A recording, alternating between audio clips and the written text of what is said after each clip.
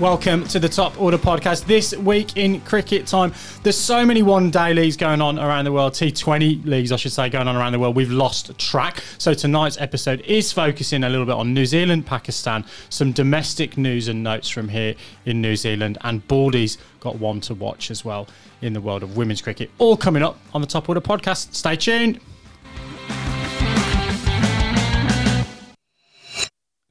So, boys, as I said in the intro, we've got a league going on in Dubai. We've got the Super Smash still going on. We've got the Big Bash still going on. We've got the South African T20. We just can't keep up with our franchise cricket at the moment. So we are going to focus a little bit on New Zealand, Pakistan one day, as we've got quite a few talking points actually from the series so far. I'm going to open it up. I think the first question on the list is, how long before Glenn Phillips is a lock in all three formats for New Zealand? Discuss in less than 6 minutes. Less than 6 minutes. Okay, well, I want to, maybe we don't even have to count this for my 6 minutes, but look, I want to start by just saying it was an awesome series to watch because and just another massive plug for one day cricket. I know I've talked about this before. It's such a great format because you get to see all the different parts and different skills of cricket. You get to see players going hard at the end. You get to see players that can work it around. I really think it is a real showcase of everything you need to succeed in all facets of the game. And that probably leads to Glenn Phillips, who I put this question in there because I think it's time. I think it's Glenn Phillips' time. Raj, I know you mentioned it a year ago when we were talking about the T20 World Cup. That was obviously just for the T20 World Cup. You thought it was going to be a big year for him. But I think we've got to find a way now to fit him in to all of our formats because, I mean, you look at this third ODI, New Zealand was in a lot of trouble. We were in a situation where Conway and Kane had put on a good partnership and suddenly lost a few wickets. Here we go, we're in trouble. Phillips is feeling ill, so Michael Bracewell goes in ahead of him. And suddenly Phillips just takes the game away from Pakistan. His first ODI 50, which I kind of had to double take because you sort of see him as a fixture in white ball cricket now, but that's because we've had so many T20s and he hasn't actually played hardly any ODIs. But yeah, I just think we somehow have to find a way to get him in because there's just so much talent there. Yeah, just going back to what you said about ODI cricket, it's interesting because it does sometimes expose weaknesses or maybe strengths, but in our case, weaknesses. Definitely in that sort of middle order consolidation period, we really struggled there in Pakistan against their slower bowlers. But yeah, Glenn Phillips, what a player. He came out and he played with some real freedom, which I think was the key. He went out there, he hit the ball in the air, he hit the ball hard, but he hit gaps and he played cricket shots. He wasn't trying to scoop every second ball or do anything like that. He actually backed his talent and played really well, and he brought us home. What do you guys think his position in the batting order is across those three different formats? A pretty explosive player. I think in that last ODI came in, I think at 6 or 7 for his run. So kind of, I know we've often referred to it as the Michael Bevan role. We might need another descriptor for it with the amount of power these guys have got now. But is it going to be consistent where he kind of slots into the lineup if he does get the opportunity across all three formats? So I think it's a little bit different. Obviously, the three formats are so distinct these days. I think he's probably a 5 or 6 in Test cricket. He could open the batting or bat at 4 in the one day game, and in the 2020 game again, there's the option to open. But we've got some explosive talent there. He's one of those guys where we've talked about this before. We don't necessarily want Devon Conway and Kane Williamson batting together in the 2020 game. It's one of those ones where maybe whichever one of those openers gets out, you switch in Phillips or Williamson, depending on who's at the crease at the time. So I think that he should remain a fixture in our top order, and he could really do some damage with the red ball as well. He played the one test, he got a 50, I believe, in that Sydney test where everybody was sick. Yeah, definitely the future of our batting, I think. Yeah, it's a good question, though, particularly in the tests, because, I think I'd actually like to see him, as you say, brought in the 5 to 6 kind of role in the same way that quite a few of our players have come. Well, if you think about Mitchell, even someone like Cameron Green is a great example of a younger player who's come in. We talked about this last week of Ricky Ponting back in the day. Yeah, that you kind of get your way into Test cricket by batting down the order. And, if you look at the way he plays, he's the kind of guy who can take a game away from the opposition if you're in a great position. I also think he actually does have the skills to kind of bat for longer, and potentially that's, he'll develop those as we go. But the point about him is that I really do think that New Zealand have thrown a lot of responsibility at him over the past year or so. They've done it with him, they've done it with Finn Allen in ways that they've said, you're going to be, it's been a huge diet of T20 cricket, but they've put them at the top of the order, and, Phillips now at 4, and said, look, you guys are really important in this format of the game. And I think with Phillips particularly, Finn we'll have a bit of question about potentially, but with Phillips, he's taken that responsibility and it's almost made him better. And that's why I think going into, potentially we're going to have a gap at 4. If you look at our last test lineup that played, Nicholls is probably the one that's under the most pressure. And I think he's going to be the one where when this team selection comes out for the England summer or for the England summer series, his one is going to be under the most question. If that happens, I don't want Phillips really to go in at 4. I don't think that's kind of the way to bring him into Test cricket. I'm pretty sure when he played, he did bat at 6. It was 5 or 6. 5 or 6 from memory. So, yeah, I don't know. And look, I'd said to Baldy before the podcast, I haven't sold my Will Young stock. I think he's another one who's a great chance to come in and kind of take that number 4 spot if they decide that Nicholls has, it's time for a spell for Henry Nicholls. But I don't know. Glenn Phillips just gets me excited about what he can become as a cricketer. And he, at 26 years old, I think he's going to be a fixture for us, and he just keeps getting better, which is the point that I really wanted to make. Electric in the field as well. What do you reckon about his bowling? So this is a segue onto other parts of very this. well done. But what do you think of his bowling? And he was a bit part in the series, but he took some very crucial wickets. Yeah, I still think he's very much a part-timer. He's obviously worked hard on it, and, if you talk to anyone around the traps, they talk about how, I think when COVID times, he was someone who was away on tours and things at the CPL and all of that kind of stuff, and just constantly working on his bowling, which is great. Like, that's kind of what you want as a cricketer, someone, because that can be really important, particularly if we're thinking about this ODI World Cup, which is sort of the next target for New Zealand. If he can come in and bowl 3 or 4 overs and pick up a wicket in those Indian conditions, that's hugely significant. So, yeah, anything he can do. But I think, I'd be very surprised to see him bowling at test level or, bowling a 10-over spell in an ODI. That was going to be my question.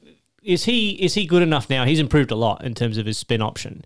Is he good enough now that he could give you 6 overs before a new ball on day 3 and just hold for 5 or 6 overs to give the fast bowlers a break? Because that's kind of what you want from your sort of number 5 or 6, that you can get a couple of overs out of them and do a bit of a holding role before a new ball or something like that, day 3 or day 4 of a test.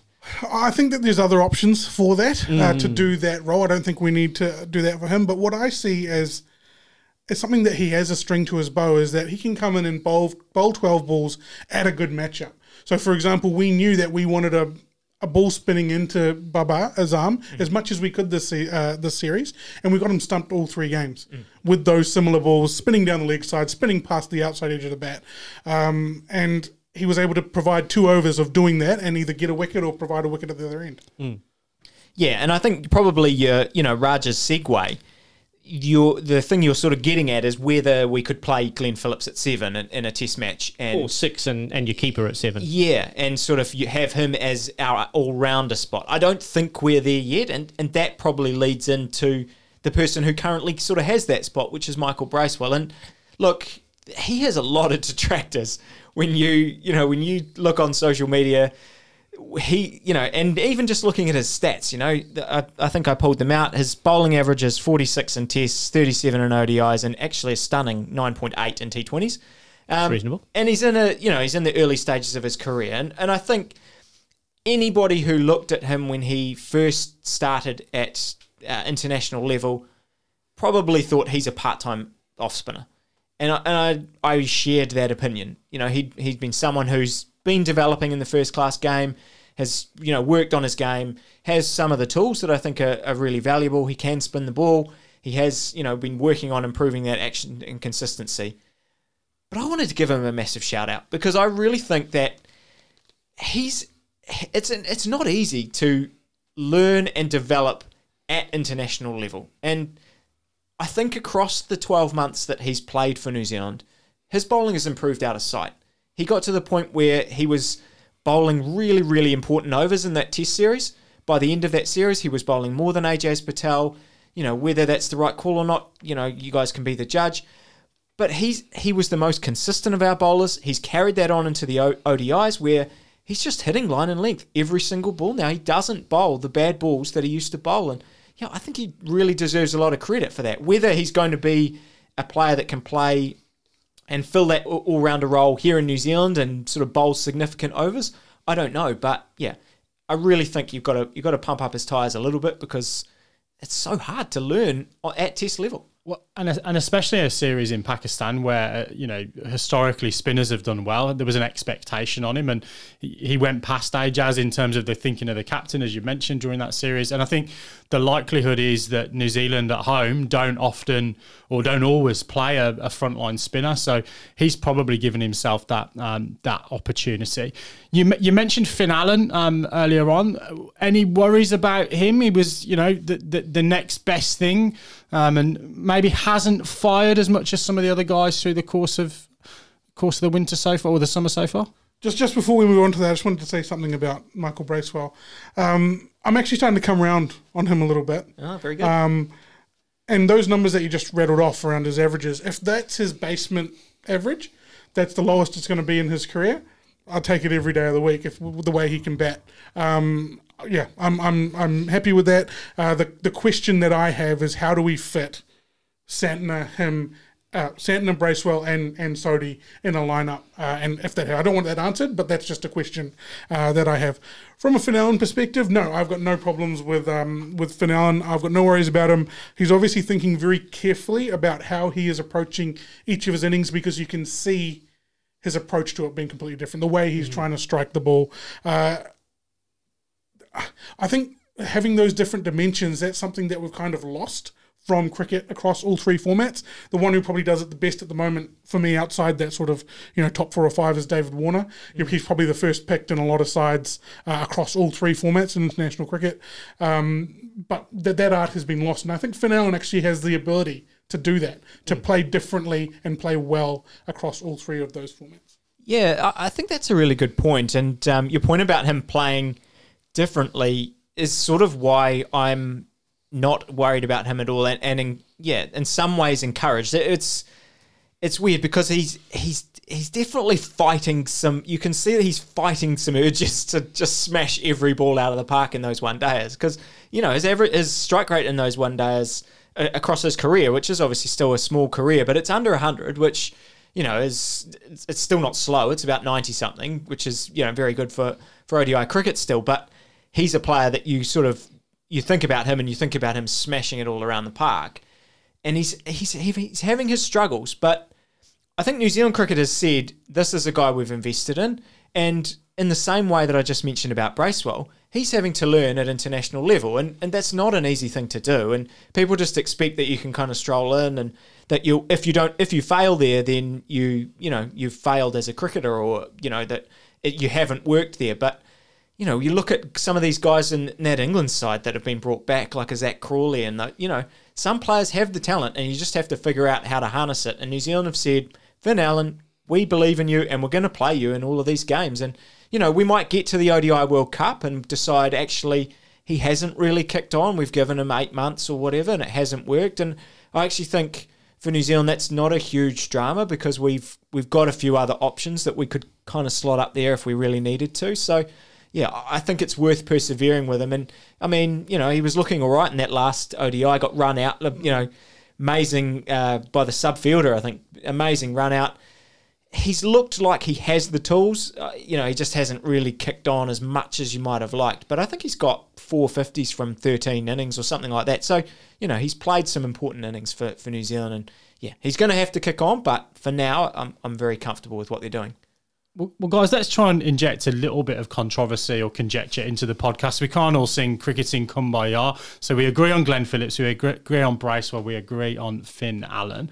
The squad for the India T20s has been announced. I guess my question from an outside perspective, when we talk about needing that bench strength and that depth now to play 3 formats all around the world, are there any concerns with the guys that you've brought into that squad around the depth of the talent pool for New Zealand leading into those India T20s? Yeah, I think it's a great question because I had a similar thought really around I mean, Ben Lister, and no disrespect to him, he's played, he's had a couple of good years for New Zealand, made his way into the New Zealand A side, averages about 25 in first class cricket, 35 in List A, 27 in T20s with sort of, a wicket a match. But I sort of look at him and think, we're looking for a Trent Boult replacement. We're looking for, Neil Wagner replacement. We're looking for a left arm. I think the only reason Ben Lister is in this squad over some other players is probably because he's a left arm bolt seamer. That's that's still important. We want some variety in our squad, but I think what I want from this T20 series and the ODI series is actually to see some of these guys play, because we've seen in the Pakistan series how we played Henry Shipley in the first game. He, wasn't really the conditions for him. I don't think he did a huge amount wrong. Obviously got a good nut first ball again from Naseem Shah. He's looked really good in domestic cricket as well. He's a big step up, but he is the head of the pack, I think. Yeah. And so, look, I mean, Shipley's in these squads, one day and T20 squads for the India series. I hope there are some conditions where he can actually play. I hope we get to see Lister play in one of these T20s, because this India squad, particularly for the ODIs, is extremely strong. That's, Kohli and Sharma and all of those guys. The T20 is more of it's certainly a development-ish squad for New Zealand in terms of some of those guys that you've mentioned, the likes of Lister, Shipley, Dane Cleaver's in there as someone who, has been in and around the squad. As I said, I'm not so worried. As I said last week, I'm not so worried about the bench strength for New Zealand in a lot of areas. The seam bowling is probably the one where I'd like to see some of these guys tested and actually find out. You think about, there's still a few that are on the shelf. Kyle Jamieson, we've got Ben Sears, who's not over there, injured, Adam Milne, Matt Henry. Some of these guys haven't been playing because of injuries. So I think there's still those numbers. But yeah, I'd like to see some of these guys play, because look, if they can go over there and play and show at that level that they can perform, which is actually what a lot of New Zealand players that have come in and done. Think about someone like Jacob Duffy, who'd been a very consistent ODI or, first-class player here in New Zealand, stepped up to the international, did not look out of place at all. He's not someone who runs in and bowls, 100 miles an hour, but he's done a very consistent job and looked very good. So I hope Lister can do the same, but when names like that come up and they're not, names that everyone is familiar with, all those questions about depth start to pop up. We mentioned in that little segment Virat Kohli in that one-day squad for India, tearing up trees at the moment against Sri Lanka. I know, Raj, you'd be excited to talk a little bit Virat Kohli. Couple of hundreds. Yeah, actually 300s in his last 4 ODIs. So he's starting to look like Kohli of old. I think if we had a look at those first 200s, they were probably, if you can say scratchy, at 100 at ODI level was scratchy. They looked scratchy. I think Baldy, Binksy and I watched the highlights of the 100 that he scored, the 113 he scored. He was dropped a couple of times. It wasn't really, it was mainly accumulating. But this 100, the 166 he got in the third ODI against Sri Lanka was something to behold. He was on about 82 or 80, early 80s with about 10 overs to go and ended up on 166. Incredible. So he scored 80 runs on his own there in the last 10, and he looked every bit as back to his best, to be honest, which is very scary considering the ODI World Cup is in India as well, and he seems to be batting really well in India. So yeah, everyone's on notice. Well, and it's like I said, it's going to be a huge test for New Zealand. We've Tim Southee and Kane Williamson gone home to prepare for the England Test series. We've obviously viewed that as more important, and I think actually we've viewed it as an opportunity to give some of these other guys some games and some more responsibility. And I think like I said, Phillips and Finn Allen, Latham, these guys, Conway. You go through that and you think, oh well, and Mitchell, it's still going to be the same kind of players. But I think the Southee one is not having Southee kind of makes Lockie, potentially the leader of our attack. And that's really, I think, quite exciting because he bowled really well in Pakistan and he's going to be someone who's going to be important in India. So, making that is huge. And then all of these other guys getting them opportunities. So, yeah, big series for us. I just think that the Lockie Ferguson that we see is going to be incredibly talismanic for New Zealand when it comes to the World Cup, because you know you're going to you know what you're going to get from all those other players, but we don't really know what we're going to get from Lockie Ferguson in that World Cup. And if we see something great for him, I'm not going to say there's no ceiling for New Zealand's performances in that tournament, but I think Lockie Ferguson is going to be a real bellwether for New Zealand in that tournament, because if he can rip out sides bowling 145 plus and really put a cat amongst some pigeons from that point of view, New Zealand give themselves a big chance of chasing down scores with all of that batting talent that they have. So I think not as he goes, New Zealand go, but he's going to be so important to your chances in the World Cup. If he can perform well on this tour, it's going to be huge for you guys. Well, let's move now. You know, you guys are talking about the next tier down. Let's move to some domestic stuff here in New Zealand, because there's, you mentioned the Super Smash going on. It's sort of, we had the Super Smash window, I guess, over the holiday season. It's now moved back into weekends, Super Smash and Ford Trophy in the middle. And I'm kind of being a bit of a homer here, but I wanted to sort of talk about some of the players that have been sort of in the news and first class stuff here for New Zealand, and really highlight a lot of the East Coast Bays alumni here, because it's been a big week for them. And, we've had Cole Briggs scoring 50 for Auckland. Binksy mentioned his 40-odd the other day for Auckland, the Super Smash, up the top of the order, starting to show what he can do. But I think the real one to highlight is actually Brad Schmullian, because Raj and I have talked offline. Some listeners to the show will know, we've played a bit of cricket with Brad. You're chairman of his fan club, I believe. So, we know him reasonably well, but it's actually getting to the point where he's deserving a New Zealand A call-up or something like this. He's stacking up the runs. I think he's in the top 10 in the first class, in the Plunket Shield run scorers at the moment. I'm pretty sure he's now maybe might even be first in the Ford Trophy after an 80 earlier in the week and then a 93 today. I'm sure he'd be very disappointed. Chip one to mid-off. After getting to 93, game in hand, Ben Smith scored a big 140-odd for CD as well, as they chased down ND's score. But, he's really putting up the runs, and he's improved out of sight when you watch him from, when we knew him 10 years ago playing at that level. Yeah, the massive differences for me are just his consistency in run scoring, and the way that he's actually able to build an innings. He's been batting at like 3 for Central Districts, and he opened the batting a few times as well.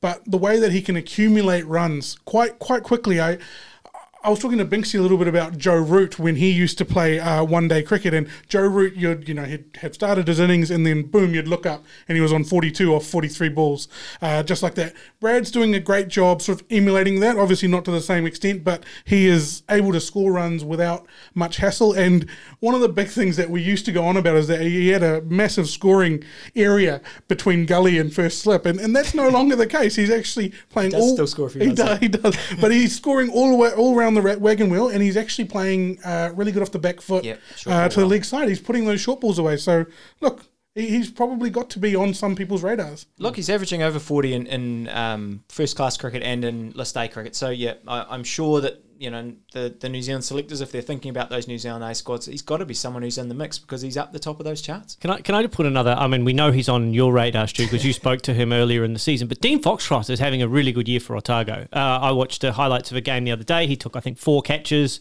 took 3 at first slip, and then 1 in the outfield. Wasn't that an amazing kind of game where they've thrown him in at first slip? He's in a T20 game, he's thrown him in at first slip, and he's taken a catch almost immediately, I think.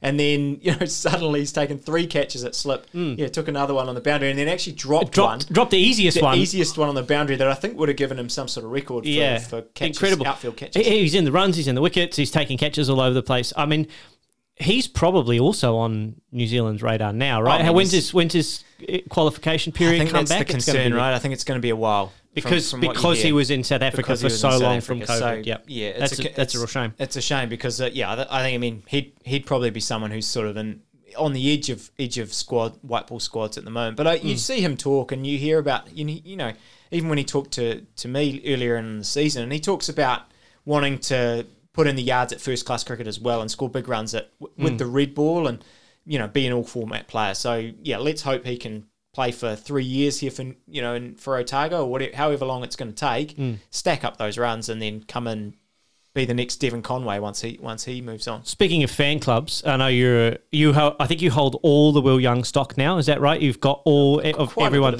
quite a bit of Will Young stock.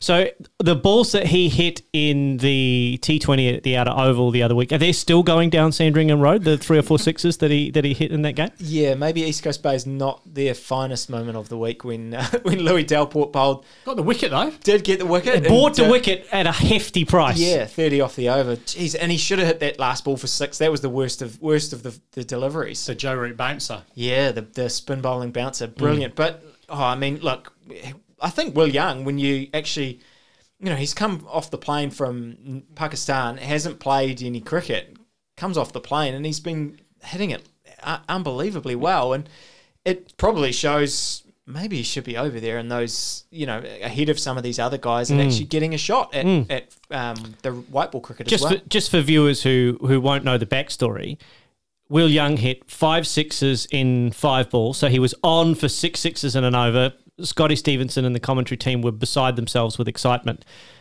A former East Coast Blaze player, left-arm spinner, Current East Coast Blaze player. Well, occasional, drags it down half tracker. Was it a bouncer or did he drag? It was a bouncer. Okay, all right. It was a bouncer. It should have gone for 6. It should have gone up to the top stand of the main stadium and potentially into the main ground. But he was caught, unfortunately, going for the 6th 6 and an over. But incredible viewing, very exciting to watch. But yeah, as you say, he hitting it so cleanly. The one over cover, my favourite. Yeah, beautiful, beautiful stuff. I think if we're on the New Zealand domestic stuff, we probably should also mention the Wellington Blaze. I think we've talked about, every time we talk about the Women's Super Smash, we talk about how good the Blaze are, no matter who really plays in any of these games, who's available, whatever. They've broken their own record for, number of Super Smash games without a lot, consecutive wins, 17 now. Hard to see them not just continuing that, and the Magicians might give them a shot in this series, but yeah, they're an amazing side, and it doesn't really seem to matter who puts on that Blaze shirt, and they just keep winning.